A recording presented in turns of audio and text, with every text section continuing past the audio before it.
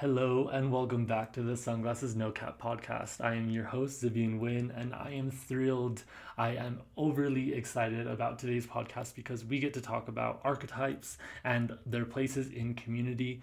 I am sitting with community builder Padme Om, and he has a very extensive background and career, not only in business but also community building. I am super excited with the wealth of information that he has to share with us today. Some of the things that we get to talk about are archetypes and different systems of roles inside of community building, and he expresses some of the pitfalls and some of the gains and actual success that he's had in maintaining these different realms of community building. I get to talk to him about also his values, not only his values, but what he's creating in the world. And I am thrilled, overly excited, like I said. And I will link all of his links in the description. He has a couple websites, he has a podcast, he has social media, he's alive and well on those platforms. And I am just really looking forward to introducing him, having that conversation. If you're heading over to YouTube to watch that podcast, I will have to say that I apologize for not checking the frame too thoroughly before pressing record, and half of our faces were cut off during that. But it's okay because we had a really striking audio recording. So that was the best part out of all of it. And thank you so much for subscribing. Thank you so much for liking this podcast and sharing it with your friends and family. Like I said, I'm really excited about today's conversation. So let's just hop right in. Okay, Padme, thank you so much for blessing me with this opportunity and your presence. When I first met you, you were actually you were doing a workshop on community at a guys gathering. Yeah. And like that was like the first like breaking into like this really powerful archetype that you hold and you carry. And it's just it's been a ever since then you've become this like person that I even like go so far as to like meditate on, because you have hold such a high frequency. And you really do some good work.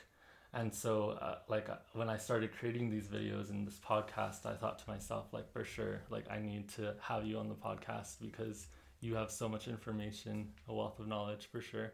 Great. Yeah, thank you. Like I said, this is my first time being on a podcast. I do a lot of writing and have my own podcast out there called Awaken Earth, but I haven't been a guest on one yet. So I'm really excited to have my first star here with you. So. Nice. Super cool. So I asked you for some links to go and search you through the web. And what I found out, like what is the common theme in community is your work with archetypes. And a lot of the language that we use nowadays is like this kind of like the twin flame energy and understanding how we fit into each other's lives. And so I was wondering if we could just start there. Like, I don't know if I was aware before of how integral or important archetypes are within a community setting. It's like there's an awareness of it, but it's like, okay, where does the rubber meet the road? So like how did you get into that, or like how can you introduce us to that? Well, yeah, it's definitely really important in community, in business, and it can also be in different relations, whether I would say I pretty much got my start from Carl Jung. He was really big into archetypes. He came up with the 12 archetypes, 4 main archetypes based off of the human psyche, which is the conscious mind, the subconscious, and then the collective subconscious mind. So based on those, we find patterns. So like the word archetype is arcane, which is to identify like patterns, and then typo, which is like a type. So it's a type of patterns that we recognize. So does this how does an archetype manifest? How does this pattern, like when do you start seeing the patterns show up in a person? Well, once there's a baseline understanding of identifying different patterns, like say people who are really outgoing and like to connect with people, like to talk, like you, I would say you're a weaver. Doing what you're doing here and like connecting people to people's stories, you're helping bring knowledge to other people. So you hold an aspect of like a weaver. And when we look at archetypes, we actually hold all of the archetypes, but we're pronounced more in certain patterns that can put us into a genre or into a subtext that allows us to give you an area with your superpower to perfect. And that's what I like about archetypes, because it gives you a zone of knowledge and power for you to play in. You know? Wow, yeah, because you're able to really find yourself. And then I feel like sometimes, especially in like today's culture, what has manifested in North America is this, like, you have to be good at everything.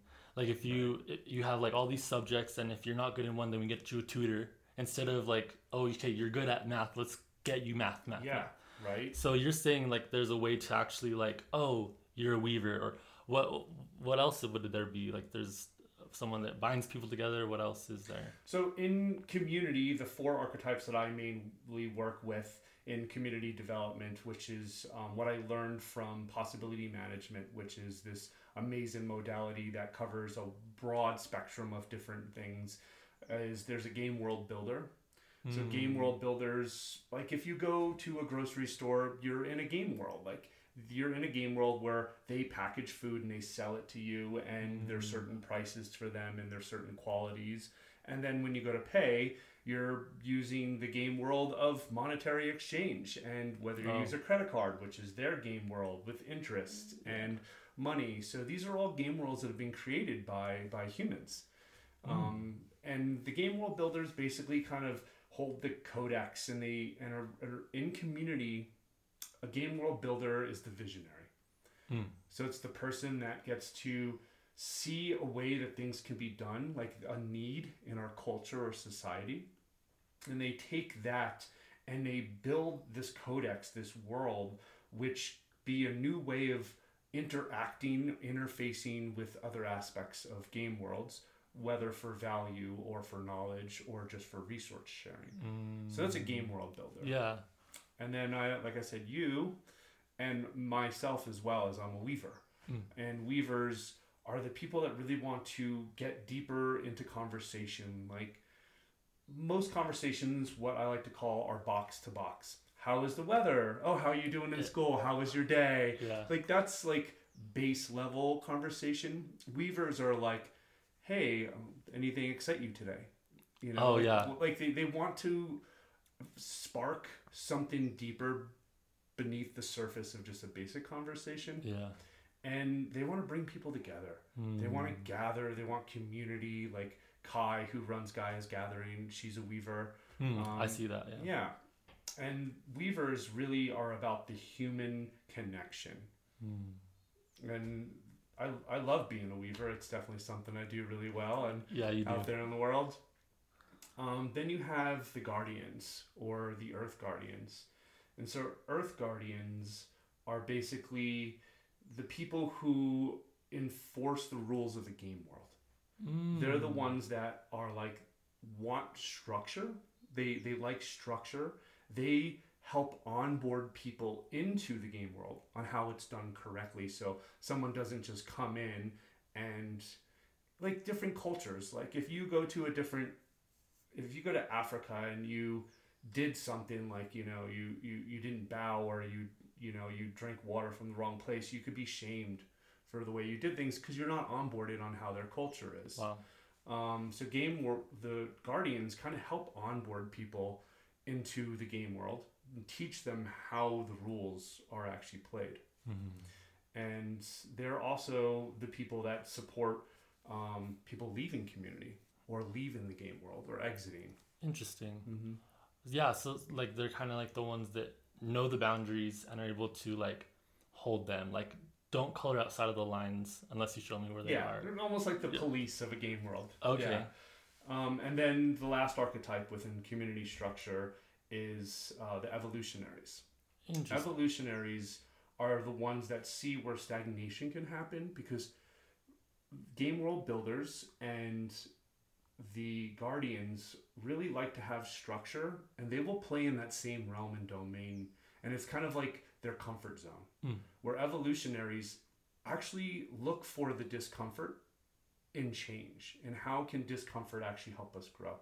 We all know anyone that's been through their hero's journey or has had any hardship of heartbreak or anything, when you come out on the other side, you've gone through an evolution of yourself. Wow. And so they're found to be the shamans. They're the people that hold conflict resolution. They're the healers in community. Yeah. Oftentimes they might, I'm just guessing, might be like the elders in the community. They could be the elders too. And the cool thing, so what I love about archetypes is, like you said in school, we're kind of taught these are the things that we need to do. Well, what is your truest passion? What do you actually want to do in this world? Like, get rid of any of the, you must learn this, you need to know how to do this. This isn't a hyper individualistic mentality, which is the game world we currently lived in our culture. Yeah. This is a game world structure that I want to be a part of and I want to build, is where we actually see your superpower and put you into that domain so you can thrive and do that. Yeah. Like, what do you love?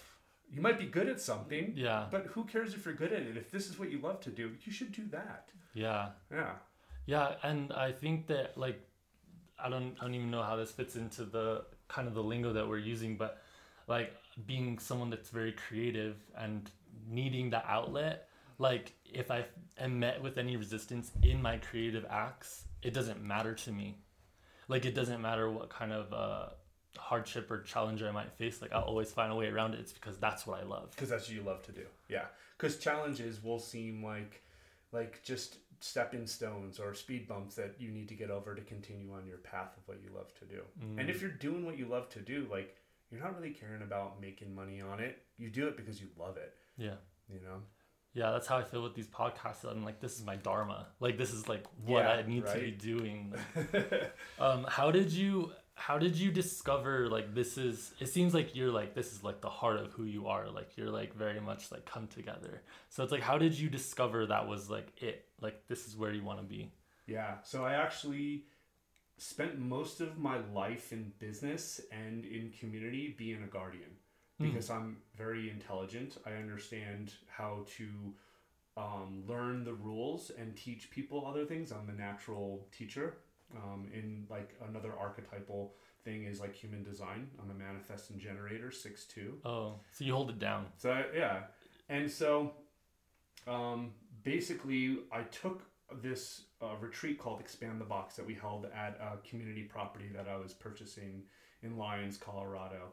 And in there, we did this workshop called Game World Building. And it was based on the 4 lineages of the Weaver, the Game World Builder, and those 4.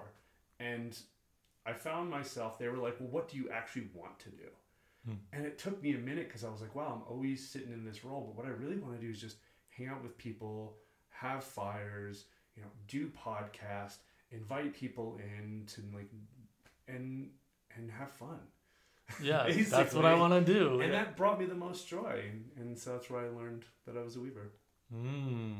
So it was like you spotted it, and that was like what you started moving towards. When you are connecting to, like, not just like, it seems like what we're having a conversation about is like this really like bigger, larger than life, like this like huge, it feels like it's like this big thing. It's like archetypes or something untouchable. It's an idea.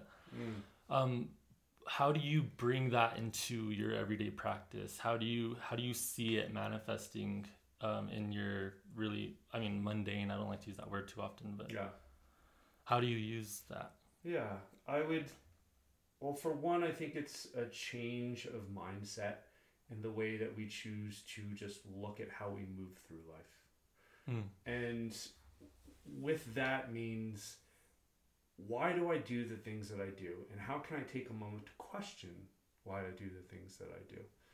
And when I sit back and spend a little more time with my subconscious mind, which is, I gotta say, the best thing that came from the pandemic was I spent a lot of time actually delving into my own psyche. Yeah, through meditation through different practices, modalities, learning, and implementing out into the world, and then going back home and reflecting on these things. So I started noticing my own patterns, And by noticing and doing the inner work, noticing my patterns, and taking a minute when I'm triggered and being like, I'm triggered. Why am I triggered? What's actually going on behind this trigger? And it's like, oh, I have this aspect of power and control. I want to have power over this person. So I'm triggered because they're not doing what I want them to do. Interesting. And then I realized that and I'm like, wow, so how can I let that go? Kind of be the witness of my emotion at this time. Tap into the true feeling behind it and realize what's happened is I feel sad because I feel disconnected. And so once I started noticing that my underlying theme was sadness, which a conscious sadness is to honor, is to be in connection, it's to deepen intimacy. I realized that was a part of just who the underlying tone of who I am is. And within that is the weaver. The weaver's probably primary feeling is sadness. Yeah. Where, the guardian would be anger, and then it would be joy for game world builder, and then it would be fear for the evolutionary, because fear is all about change, what needs to change, what's not working. Yeah, and you brought up the word fear, and it's like so many times I think that the culture will look at fear, and then they'll be like, oh, we can't have that, it's all just peace and all joy and all happiness, but it's like, no, that element does play a role in survival. Yeah, I'm really glad that you brought that up. I teach a workshop called Conscious Feelings. Wow. And one of the things we do is we actually feel the 4 primary feelings in connection with one another. And I found the most difficult feeling for people to get into is fear. Yeah. And even when we see somebody in fear, the first thing we want to do is stop them. Yeah. But fear is information for life. All of them are information for life. Fear tells us what is not working, what needs to change, why do I feel unsafe? It helps you question, how can I get into a more safer place in myself? So it's good to feel it. Yeah, it is good to feel it. Having that full spectrum of values, emotional values. I think that I want to go back to what you were saying about the weavers and the sadness that we feel. I know that when I look at your Instagram posts and stuff like that, the word warrior comes up a lot. And of course, you have that. I feel like if you were a brand, the iconic rah, like that with the streak over your eye. In Shambhala, in the heart of the warrior, it says that the primary, the first emotion of the warrior is sadness. And so it's it is really interesting to see that that's the archetype that manifests that feeling, because it can be hard whenever you see people disconnected. How have you ever felt in a time where you were really disconnected, and then how did you overcome it? Is there something you want to share like that? Yeah, I think what comes up for me, hearing that warriorness and being the weaver and knowing my sadness is a part of my archetypal lineage of what I'm here to do is to connect to that. Really makes me think about my hero's journey, when I went through, which was a really difficult heartbreak right before COVID, and during that time, a lot of people hurt people. You've heard that saying before? Yeah. So as I was reinventing who I was going through a heartbreak, I didn't feel support from my community. I actually felt more ostracized by the community. Also because I was going through a phase of rediscovering myself. So I was trying on different masks. I was trying on different aspects of who I can be. Now I'm a shaman. Now I'm a warrior. Now I'm a writer. And so I was trying on all these different masks to try to figure out who I was. And what really happened is I was able to come back to myself. I let go of all the masks. I let go of trying to be anything and delved into the depths of my own heart, into my own pain, and felt like I sunk into the earth and felt the heartbeat of the planet, really, of Mama Earth. And that was a journey I did on my own. I didn't have support. I didn't have brothers. I didn't have, community to support during that time. And a lot of us didn't. Yeah. And through that, when I came into the earth and I felt the connection to Mama Gaia, I realized that I am from the earth. Every element, every atom in my body is the same of our planet. And I started practicing self-love practices. It started simply like just walking on the earth barefoot, picking up trash in my local arroyos around here in Santa Fe. Speaking kindly to people when they were triggered and saying, I understand. I've been there too. And mirror work, looking in the mirror, speaking love and affirmations to myself. And that time brought me back into those levels of self-love where I know that the only thing that's ever going to carry me forward is my own will, my own love. I have a saying now, I move at the speed of love. I love that. Which means that I don't try to force anything anymore. If it feels loving and my heart moves forward, if I feel that pull, I engage and go into it. And if it doesn't feel loving anymore, I pull back and kind of get a view away from it and see what it looks like from a different perspective. So really, it's just coming back to myself. Yeah, that's interesting. Well, not interesting. I keep saying that. But it is really interesting to me about the whole moving through something and not having a community that supports you, or not knowing how. I feel like sometimes that's kind of the thing that happens with ostracization. Yeah. It's like they don't know how to handle us. Yeah, and I didn't know how to reach out properly. Oh, yeah. I was kind of scared to reach out. Like for rejection? I would look weak. Oh. I would look weak if I reached out. Like, here's somebody that looks like he always has his shit together. Well, guess what? I don't. Even today, like I'm not perfect. I have moments of being in my zone, but the truth is we all need help. And I think the strongest people are the ones that can actually ask for it. Yeah.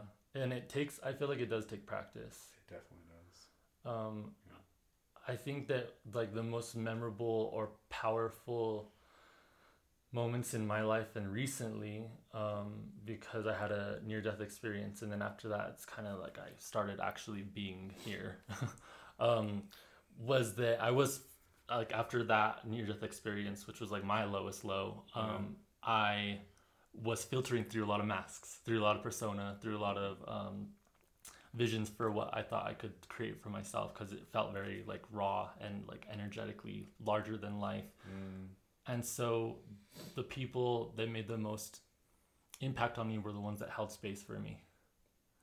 And so it's like really cool to hear you say that like that's part of your practice, or it was in the beginning at least, of like seeing people and reaching out to them and being kind the way that you would have liked, kind of.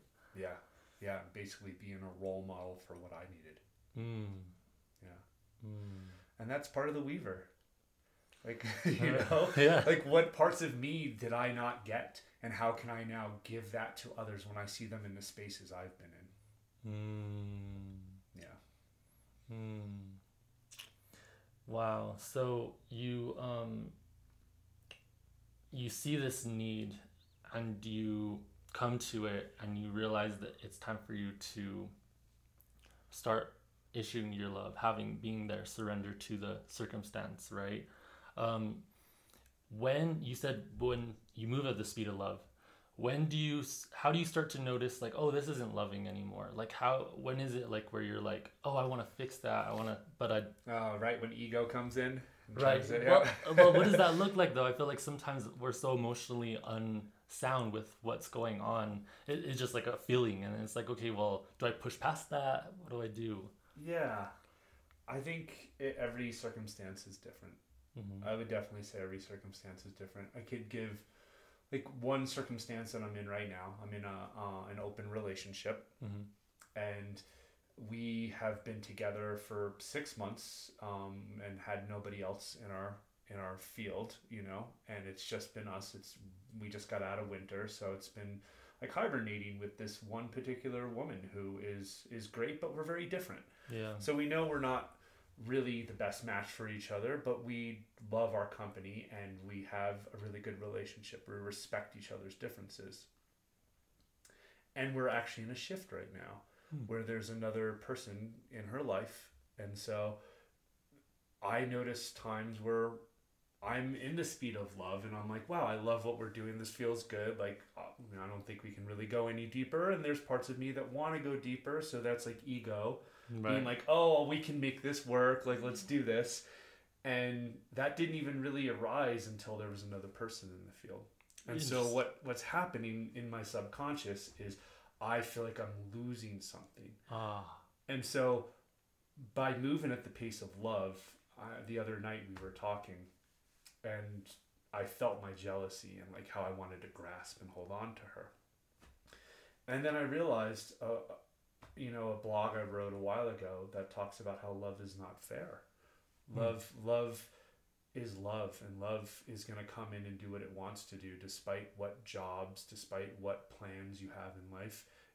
Love has its own plan.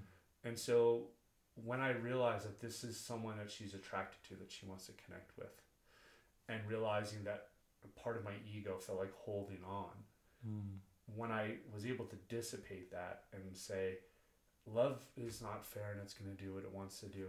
And if love is calling you towards another person, I want to find a way to support that. And that was difficult to say, but that's moving at the speed of love.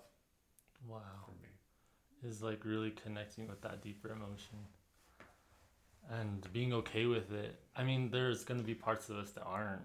Yeah. I mean, the word compersion means to not only have jealousy, but to also love the person so much that what is in their best interest is more important than your jealousy. So compersion is to be in connection with both the pain and the pleasure of support. And then too, something that I learned somewhere along the path is like there's this vicarious joy that we experience when we begin to have like a true oneness with the people around us. Like when someone bites into a big juicy red apple. And it's like you can almost feel what that feels like. I would say back to archetypes, manifestors probably experience that the most in human design, because manifestors they create, but they don't have the energy to sustain what they've created. So they create like the apple. And they get to watch other people grow it, maybe not the way they wanted it to, and eat it and love it. And so a lot of times they're that person that is living... They're like, oh, I helped create that, but it's not mine anymore. That's so funny that you say that because so in numerology, I'm a 5. That's my life path number. So I'm a manifester. Like I felt like you're like talking right to me. Yeah, I do so much with gene keys in human design. Gene keys. Recognizing people's you're like, this is what you are. Well, I noticed that about myself, and I had someone on the podcast the other day, and she's a 5 as well. And so she's like, well, I do all these great things and I see them happen, they manifest, but then I don't get to see what they look like in the end. And I feel like that's the same thing for me, is like I'm always planting seeds. And then there's so much beauty in that though. Like there's like the heartbreak of letting it go. Yeah. But the beauty is you're onboarding other people to your vision. That is what community is. Wow. To be a creator, the visionary, the starter of a game world or something new, and then say, look what I created, and present it to the world and watch it change based on how it wants to be used and implemented in a culture is beautiful. That is letting go of ownership of what you created and actually creating the ownership collectively. Wow, like a co-creation. A co-creation. Wow, that's so cool. Yeah. Wow, a big part of my worldview, because I was raised up in a very strict religious kind of upbringing. Okay. So I have this kind of like biblical dynamic, but one of the first things that happened on planet Earth, according to that history, so the story goes, is that God, Papa Dios, creator, came down to Adam and was like, what do you want to do? Like, what do you want to create? What do you want to call it? Like, oh, it has big, long legs, and it's, like, tall, and it's orange. Oh, I'll call it a giraffe, right? Like, so it's, like, this kind of, like, well, what do you want to do? And I feel like what you do for a lot of people, and at least the space that you've held, is, like, okay, what do you want to do with this, whatever the problem is or whatever the vision is? Like, I feel like you've created a space inside of you that is so comfortable that other people can be where you are at. Yeah, I would say that's just telling people that they have, or supporting people to know that you have your own autonomy. Your autonomy of what you want to be, what you want to bring into the world, what you want to just do in that present moment is freedom above anything else. Wow. Yeah. Freedom. What's your like vision? What's your thing? Wow. I was asked this question probably like 9-10 months ago. I remember, and I'm glad you're asking that, because someone was like, why do you want to build a community? Why is it so important to build and live in an eco-village, which is my dream. I want to create a new governance system. I want to create a way to live well together, to support each other, to have financial sharing and car resources, lower carbon footprint. Like, that stuff is so important to me. And so that's my action. That's what I want to do. That's like, my vision of what's there. Beneath the surface of that is what is called your bright principles and your dark principles. And I think every business, every community, anything that you're doing, you should tap into your bright and your dark principles, because then you know what's behind it all. And so the depth behind mine is, I came from a pretty big Italian family. My mom was the outcast, and she did a lot of drugs. She was in and out of jail. She wasn't the best mom for the beginning part of my life. And so I didn't really have community around me that I felt connected to. It was bikers. She was gay. We lived in a bunch of times living around a bunch of people who are LGBTQ, and I felt happy to be in community, but I didn't feel like the love from my mother really so much in that way, and felt disconnected from her. And so I tap into the reason why I want community, and it's because I want to feel held by mother. And I realized that mother isn't my mother. She's gone. She's not here anymore. But the feeling of fully releasing that warrior within me and calming down my nervous system when you're held by another person, where you feel totally safe and secure, is a constant search for me in relationships, in community, in business, in financial, in my house. There's this striving, and I don't want to strive anymore. I want to go from striving to thriving. So beneath the reason why I want community is I want to feel held, secured, and home. That's what I really want. That's what you want. Yeah. Whenever I hear the word goal, like, all my schooling just pops up. Because when setting goals and being clear about a vision, the steps that connect you to that is like, okay, so what are you doing to do that?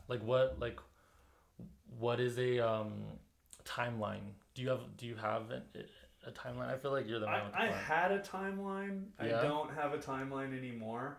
Moving at the speed of love means that what is meant for me is going to come into my field. The reason why I'm sitting here with you is because we came into each other's field for a reason. Yeah. Maybe it's just this podcast. Maybe it's more. I will always bring my curiosity of things being more than what just seems to be on the surface. And what is meant for me is still like the vision of community and being in community. How I get there, I don't really care anymore. I'm just simply going to hold that vision and the frequency of what can be created, like the feeling deep inside, the joy of like, this is what it feels like to be in community. This is what it feels like to be secure, to be with other people, to be in conflict with people and work our ways through it, to garden, to love each other, to raise each other's kids. I know what it feels like. So I'm just going to hold that feeling inside me. And that vibration is like sonar. right? Yeah, it is. So like I send that vibration out, like people manifest. You know, you have to manifest what you're feeling, your emotions, like it's actually come true, and then you release it. So I'm at a release point right now. After just closing down a 44-acre eco village that we were starting up in Colorado, like I got really hurt and I was like, wow, do I really want to do this? And I said, yes, but not in the way I did it before. I'm not driving. This is what we need to do. Hey, like, let's do this. Because then I'm forcing people into my vision instead of just holding the vision of what can be in a state of love and seeing what comes. So that's where I'm at with it now. That's really And cool. it might change next time you talk to me. Yeah, well, and hopefully it does. I mean, that's like someone once told me, the only thing constant is change. And it's like cycling in and out of like being okay with that. Yeah. Because that's what propels us forward. And I like that you're unattached, because it is really difficult to propel something forward that other people aren't wanting to be a part of. And maybe that frequency is going to change for some people. I don't think that collectively we're getting a lot out of, I mean, this is why I'm creating a conscious living space online. It's like I just see people mindlessly scrolling on their social medias, and I'm like, okay, like a place where you can just not do that. But we do that with relationships, right? Like we have a conflict and then we just, okay, well, this isn't working, we're done. And then they walk out of each other's life. That doesn't work in a small community. It's also, we don't teach this stuff anymore. We don't teach how to manage money. We don't teach conflict resolution in school. We're not teaching human interaction to people anymore. We're teaching people to be robots. And that, like, work 9 to 5, get a job, buy a house, get a wife, get a picket fence. Like, you know, like this is still kind of the dream America thing that's going on there. But that's not everyone's dream. No, it's not. And your archetypal lineage might be completely different than that. And so when we let go of like what, you know, society says we need to do and tap into what our heart actually wants, then we're actually following our own archetypal lineage at that point.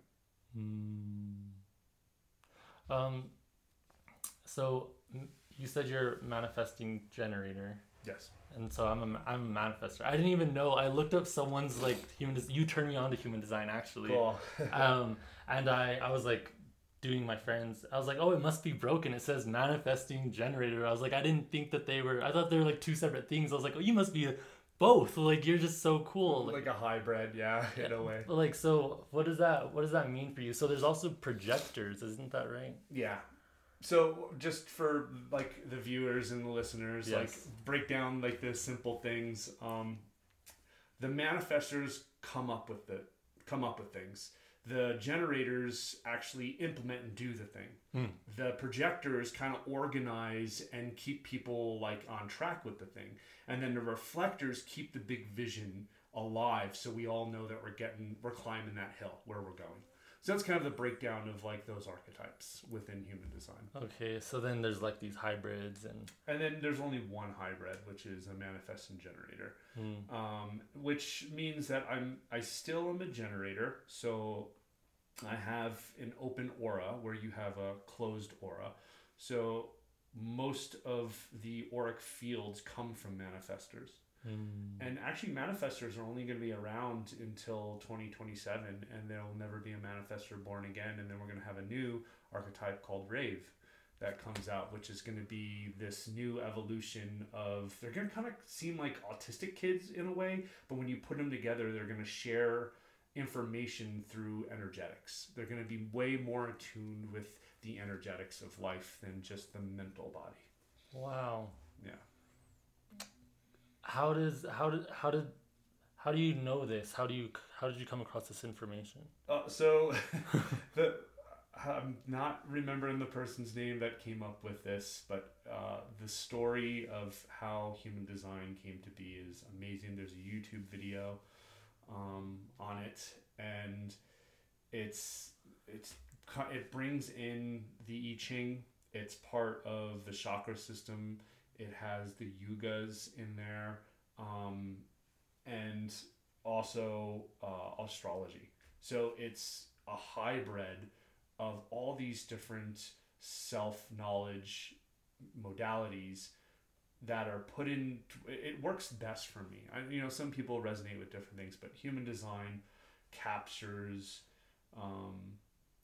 personality wise and archetypal purposes, especially within the gene keys as it goes into the keys of your superpowers.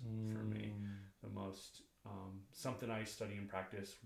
One of my business partners, Endon Clark, who is a human design gene keys teacher, I call him a master in his realm, where he actually brings business or communities together, and he does everyone's human design, and he gives you like a SWOT report on like how you would work together based on your archetypes within human design. Super awesome. He did it for our business, Tiny Temples, that I ran for 3 years up in Boulder, Colorado. Wow. That's super cool. I think it is really important to have that self-awareness. I don't think that everybody appreciates it because they think that it's narrowing your personality, or it's narrowing the potential of who you could be. But to me, it's like going back to that whole, like, if you're good at math, like, let's tutor math, let's get that way up. Like, yeah. And I think all these are guidelines that should not be taken as like your only path. Yeah. But within that helps you spark ideas or activate keys within your system that might be like, wow, that is something that is so true about me, and I want to learn more about that. And so it's just pathways, really, to find out more about yourself. And the more you know about your conscious, your subconscious, the more you can tap into the authenticity of who and what you want to be and what you want to bring into the world. I feel like you're very tapped in, and I feel like I want to ask a question that feels selfish in this moment. That's totally fine. So Kali Yuga, right? We're in the Kali Yuga. Yeah. They said that we're in this like 10-year pocket right now where things could, like a flip of a coin, it could land on heads or it could be tails, and then each one has its like own manifestation. So what's your worldview on that? Well, I would, the Egyptian time of the Egyptians were the peak of their civilization was during the Golden Ages. The Kali Yuga it's the shortest yuga. It's in the darkest times, and as we come out of this, we're going to be coming into Bronze Age, Silver Age, like up to Gold Age. This time, and I chose to be incarnated during this time, to be here for the Kali Yuga. Everything's shown that this is a time of transformation. This is where we actually get to delve into our subconscious more than anything, and find out why we are doing the things we do. What is beneath our triggers? What are the shadows, like the masculine and feminine shadows? And how can we bring balance? Because knowledge is power. The more we know about ourselves, we know about the collective unconscious, the more we get to see what's not working, so we can try something new. I don't ever want to say there's a better way to do things. Right. There's just different ways that things can be done. There's multiple ways to get from where we are now to this coin flip in the Yuga. And it's going to take, what's the 100 monkey theory? Oh, right. A percentage of our population to do this work, this inner work, to make the conscious shift in our collective consciousness, so we're on a better path moving forward once we leave this particular time. There's this concept in Hinduism, or a word in Sanskrit, which is neti neti, which is not that. It means not that. Not that, okay. And so in the same way that a sculptor would go and find a piece of marble, he would take off all the things that wasn't Michelangelo. Right? Okay. So it's like, that, like the experience that we're having, like the universe, they say that the universe really likes lose-lose situations because it learns the most of itself inside of that moment. Because it's like, what? Like, I don't like that. And so it's like, not that. And I feel like we are kind of coming to an age where it's like, okay, let's never do that again. And so it's paving the way for, in my mind's eye, and you've brought something new to me today, many new things, but the rave, you called them, the new Archetype. yeah, is like we're creating safe spaces for them to exist. Wow, yeah. I would love to see that. I think it's where happening. We actually don't judge these children who come out seeming autistic, but see them as a new evolution that we just don't understand yet. Yeah. And bring curiosity instead of judgment, where we psychologies and these doctors refine them as being ADD or autistic or something. Be like, no, this is a human and they're paving a new way of doing things that we don't understand yet. Yeah. So let's just learn from them. That would be great. Yeah, I know. That would just be right. And like, what a concept, right? Let's just learn. Yeah, let's bring curiosity instead of judgment into this next evolution that we're moving into. Yeah. The Nako Bear says it the best. I'm a teacher, I know nothing. I'm a student, I know something. Ooh, yeah, that's right. Love that line. He who knows the Brahmin does not know the Brahmin, and he who does not know the Brahmin knows the Brahmin. Yeah. That's another way of saying Hinduism. Is there anything that you feel like you wanted to talk about and touch on, but you didn't get the chance? I mean, I would say, since we're talking about archetypes and like community and the new way that we're shaping the world, and this seems to be a lot of our conversation and curiosity here at the end. I say the thing that I really want to bring is,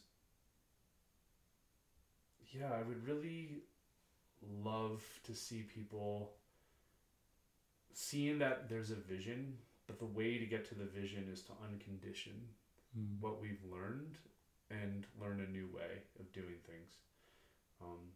I go to these gatherings and people are like, let's buy land and like build a community together. And I'm like, please don't. Yeah. Like, they're all high. They're all, we should just do this all the time. So I would say the biggest thing to work through is interpersonal conflicts and learning how to be in right relation with one another is the foundation of any business, any community, any civilization, anything that we do collectively. The base level is how can we speak our truths even if it feels painful to hear. Be with that pain, with the individual that you're in connection with, so you can move through it and be like, why is that pain there? Is it old conditioning? Is it your box of beliefs that I am breaking because you don't believe that? And work through these differences to reach a level of understanding and respecting each other's differences. Like I'm doing in my current relationship. Yep. We're different. We're not meant to be getting married or having this thing, but what works for us right now works great. So let's work on this plane of existence and like plant the flag and say, this is where we're starting from. And this is a great starting point. Yeah. Wow. And then to end,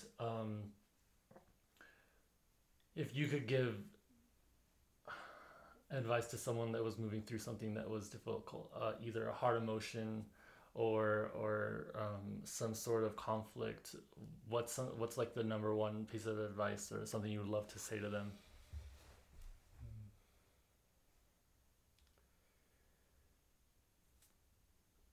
I would say be courageous enough to ask for support. And look around the people that you have around you. Who are the people that you actually feel like is going to understand you the most? And be courageous enough to ask for support and speak the true depths of your own comfort without sugarcoating it to someone. You will create amazing deep intimacy with this person, probably become best friends with them or multiple if it's in a community, and be willing to be a little vulnerable. If the people that you open up to and be vulnerable and share these things judge you, they're not the people that are meant to be in your life anyway. And so really you saved yourself. And that just means you need to go find a new different group of people or new friends that are willing to go to these depths and have these difficult conversations. And so there's help out there. Mm-hmm. There's help, and we just need to ask for it. Mm. Yeah. Wow. We all want to support each other. Yeah. Yeah, we do. I think we really, really do. And I think that it's starting as more people are like holding the space of like, come out and play. I think that more people are going to accept the invitation. Mm-hmm. And I'm really starting to see it happen and change. This conversation feels very aligned and very like bigger, larger than this moment, you know. So I'm really grateful for you. Yeah, thank you so much. I know that people can find you on your website, and you have your Instagram and your Facebook. People can follow you on Facebook, I believe. Yep. And you rewild people. You also hold shadow workshops and stuff like that. So I was doing a lot of the shadow workshops. I haven't done many yet. Okay. Or recently. I'm tapping more into the shadow side of Gremlin, which is what I learned in possibility management, but not in a place of teaching that stuff yet. But I love talking about it and supporting people if they want to learn more about how to tap into their shadows and subconscious in that way. Okay, cool. Yeah. And we'll put all that in the descriptions and everything, put it fully aligned. But thank you so much, Padme, for sharing your time. It's like so valuable for sure. So thank you so much. Yeah, I really appreciate it. Glad to be sitting here with you. Glad you're doing this, and wish you luck on your journey and your dreams to come true. They're happening. It's happening. Thank you.